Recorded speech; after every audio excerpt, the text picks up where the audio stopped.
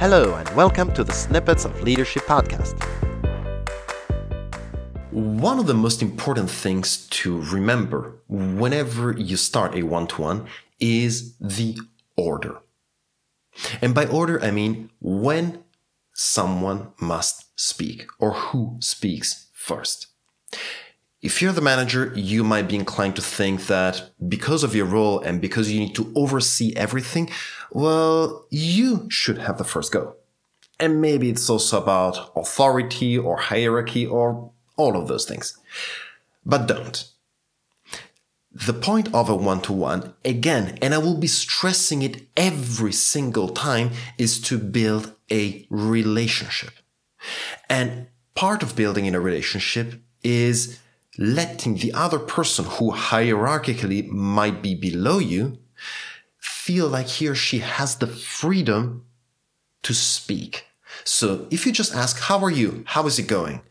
And then let the other person have a go and you just listen, that is a brilliant start. Because if you look at it from the other side, if I, your employee, come to you, my manager, and the first 10, 15 minutes of that half an hour we have together, all I hear about is you talking about whatever topic you want to talk about, well, how does that make me feel? Do I feel like I'm invited here because this is a space where I can build a relationship with you, or I can have a transparent and private channel of communication? Or do I feel like my boss is simply giving me a private keynote? It might be a minor shift in perspective, but the consequences are major.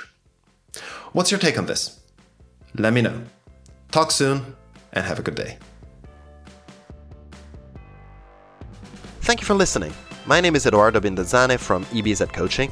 I'm a leadership and communication trainer and consultant. And if you have any questions about what you've heard in this episode, please reach out to me via LinkedIn, Facebook, or my website. I'll be answering the most interesting questions on the show. And if you know someone that will benefit from this type of content, please make sure you recommend this podcast to them. Thank you, and see you next time.